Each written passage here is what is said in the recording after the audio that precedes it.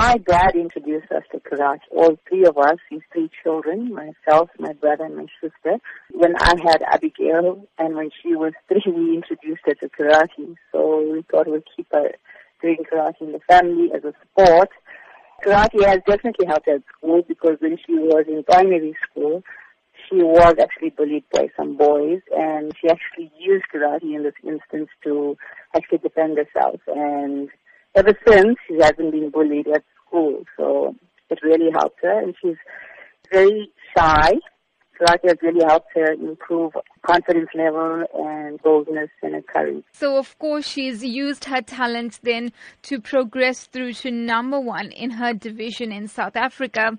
How significant is that achievement itself? At the moment, it is the highest achievement in South African sport. Obviously, she is going to receive a Croatia colors representing South Africa for karate in this event. And well, there are a number of students that have been selected, and she is actually one of them.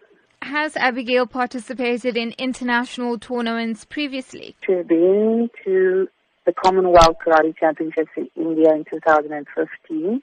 She was actually placed 3rd at that championship.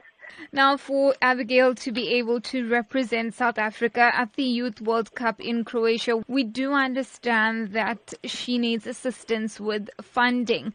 Take us through her exact requirements. 25 to 30,000 rand, which includes the airfare, the meals provided, the training camp fees, and the tournament entry fees. But unfortunately, karate is not a sport that is funded, by businesses and things like that.